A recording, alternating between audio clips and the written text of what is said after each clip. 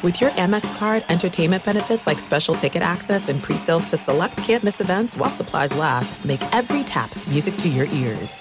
At Bet365, we don't do ordinary. We believe that every sport should be epic. Every home run, every hit, every inning, every play. From the moments that are legendary to the ones that fly under the radar. Whether it's a walk-off grand slam or a base hit to center field. Whatever the sport, whatever the moment. It's never ordinary at Bet365. 21 plus only. Must be present in Ohio. If you or someone you know has a gambling problem and wants help, call 1-800-GAMBLER.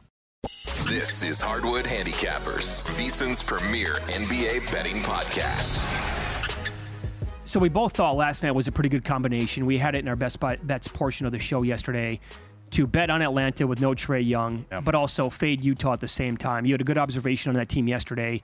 What do you want to point out here moving forward with the Jazz? It's just like this is so first off, and this is I think lost at the trade deadline by the betting market. The Jazz, for a team that are floating around 11th, are actually a pretty highly rated team, and rightfully so. They're very well coached. They were a team last year that was one of the best in the NBA in terms of the ATS numbers. I think they're still up there. We were just talking about it right in terms of top 5. But what I think is lost in the sauce, if you will, is the fact that even though you don't remember or know really much about like the impact of Kelly Olynyk or Simone Fontecchio or Ochai Agbaji, 3 guys that were shipped off at the trade deadline, those are 3 guys that average 20-plus minutes a game for the Utah Jazz, who, again, are not even a play-in team at this point right now. And now you go back to last night and what's going on with this team, and you're getting, and rightfully so, but, you're getting 29, 30 minutes from Taylor Hendricks, a rookie who was in the G League earlier this year. Keontae George played over 30 minutes for this team, and they're doing the right thing by developing these rookies and these young guys, but they're doing just that. This is all about developmental process for these guys. And so while you're still getting good minutes from guys like Lauri Markkanen and, Jordan Clarkson, they're doing more to turn this team over to the young guys that are going to be a part of this club. And I think that's what's kind of lost here in terms of the market consistently power rating Utah where it's at. It's not the same team that covered as many games as they were last year, or the team that got off to the start they are. Now it's about developing rookies, giving them 30-plus minutes a game, and I think you're just kind of seeing that in terms of the play, and it's why I think that this team's a little overvalued. And you look at the ATS numbers, Mitch, in recent form, they've been awful. Utah Jazz have been. Yep. They got the win and they got the cover over the San Antonio Spurs, but you're talking about a team that is now 1-7 ATS in their last 8 games, and if you expand that out, we're talking about 3-10 ATS in their last 13. The market's just a little too high on this, so I came into this, coming out of the first half, if you will, and into this, it's been consistently betting against Utah, and so far it has come to fruition that I'm at odds with the market here. The market's too high. All right, so we had Julian Edlow on the show 45 minutes ago. He hosts a show on the weekends here called The Sweat, 8 a.m. Eastern Time, and I kind of razzed him a little bit because he did not give out the Pelicans first half. Right.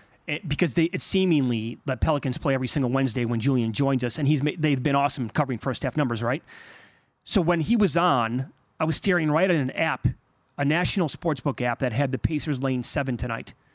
Well, that's long gone because they're now down to 5.5. Pelicans taking money here early this morning, and the total is 239. Do you have any opinion on this game at all? No, only because I like to have early in the mornings. The tough part of betting these games is you want clarity on what's going to happen.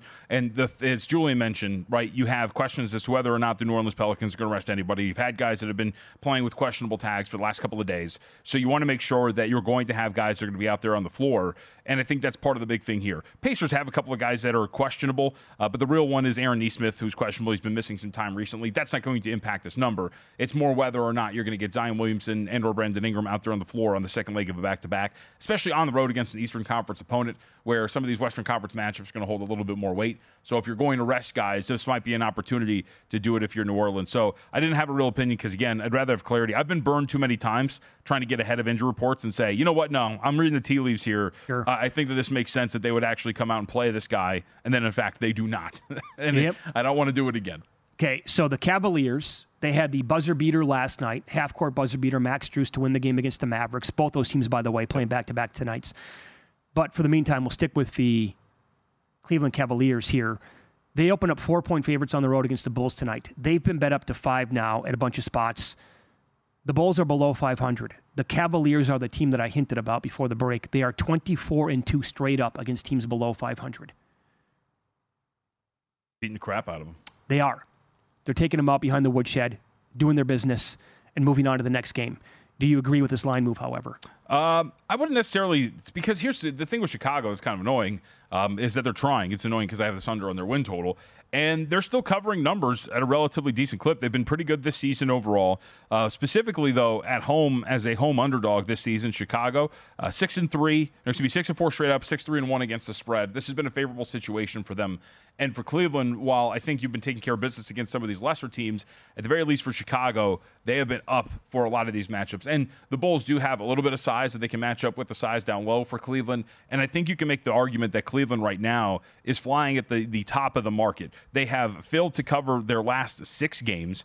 If you look at the stretch that they have been on, despite the fact that, if I remember correctly, I think right now, Mitch, we're talking about a team that is in the range of, I want to say 13-3 in their last 16 games. They've only covered, I think I've got it down as about 6 of those games. Okay. So, they're not covering at a really high clip because they're power rated to the moon. So, I would actually lean more here towards Chicago. If you're going to be at full strength, you're going to have guys out there. They've been good in the home dog role. And Cleveland, while they've been beating up on teams, winning is one thing, covering is another. And when you're power rated as high as Cleveland has, it's shown as they failed to cover their last 6 games. So, the team they played last night, and they beat at the buzzer, the Dallas Mavericks, they open up 3.5. Yeah. Now, they're on the road again, but they had to go north of the border to play Toronto. And they open up 3.5. They're down to 2.5 at a couple of spots, including here at Circa. Mavericks, Raptors, obviously with a high total as well. They're 242.5. The Mavs are 18-5 versus teams below 500. Raptors 9-23 versus teams above 500. Do you like Dallas, though, here? No, I think Toronto. Do you really? Okay. We would circle. I think first off, when you're looking at the Raptors, they're going to have the slight rest advantage, right? They had a day off, so they're playing at home here against Dallas that is coming in on no rest, willing to kind of run up and down the floor and push the tempo here for a team that might be a little taxed after a really tough matchup in Cleveland yesterday.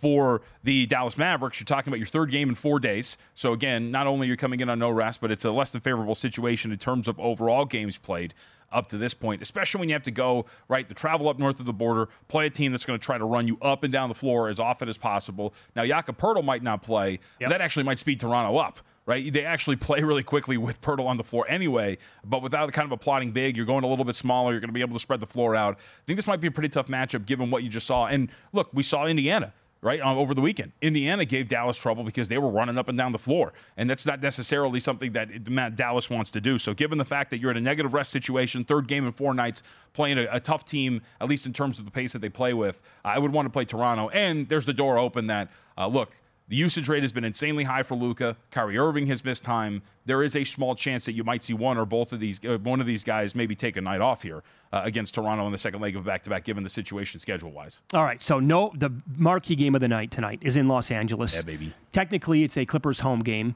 against the Lakers, and the Clip Joint open up a 4.5-point favorite. There is no Paul George in this game tonight, and the Lakers took some money as a result. I think it got down to 3, actually, at the lowest point. Now back to 3.5 at most spots.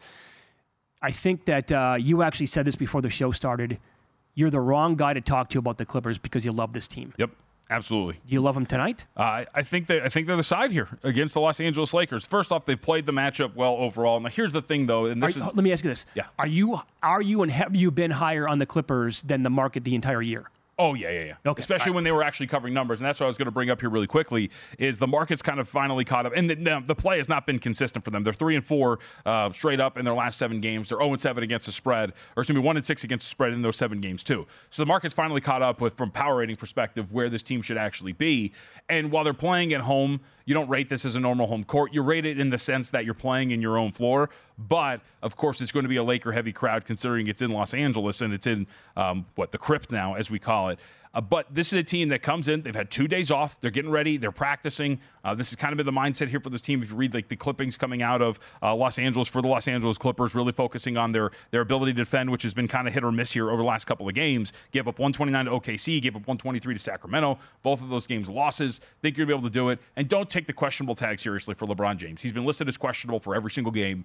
He's going to play tonight here against the Los Angeles Clippers. But I think that this is one where you might see a small bump in favor of the Lakers when you get closer to game time, because that's when the public comes in, and that's when you'll get the official, hey, LeBron's active. But I still think this closes about 3, and you come in here and lay it with the Los Angeles Clippers today. All right, one side note, as we're talking about teams and their records against teams above 500, yeah.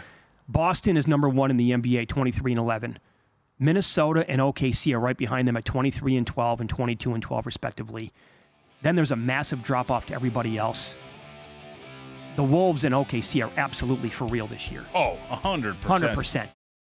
Thank you for traveling with Amex Platinum. To your right, you'll see oceanside relaxation at a fine hotel and resort property. When booked through Amex Travel, you can enjoy complimentary breakfast for 2 and 4 p.m. late checkout. That's the powerful backing of American Express. Terms apply. Learn more at americanexpress.com/withAmex. At Bet365, we don't do ordinary. We believe that every sport should be epic. Every home run, every hit, every inning, every play. From the moments that are legendary to the ones that fly under the radar. See for yourself when you sign up today and get $150 in bonus bets when you bet just $5. Whatever the sport, whatever the moment, it's never ordinary at Bet365. 21 plus only. Must be present in Ohio. If you or someone you know has a gambling problem and wants help, call 1-800-GAMBLER. Terms and conditions apply.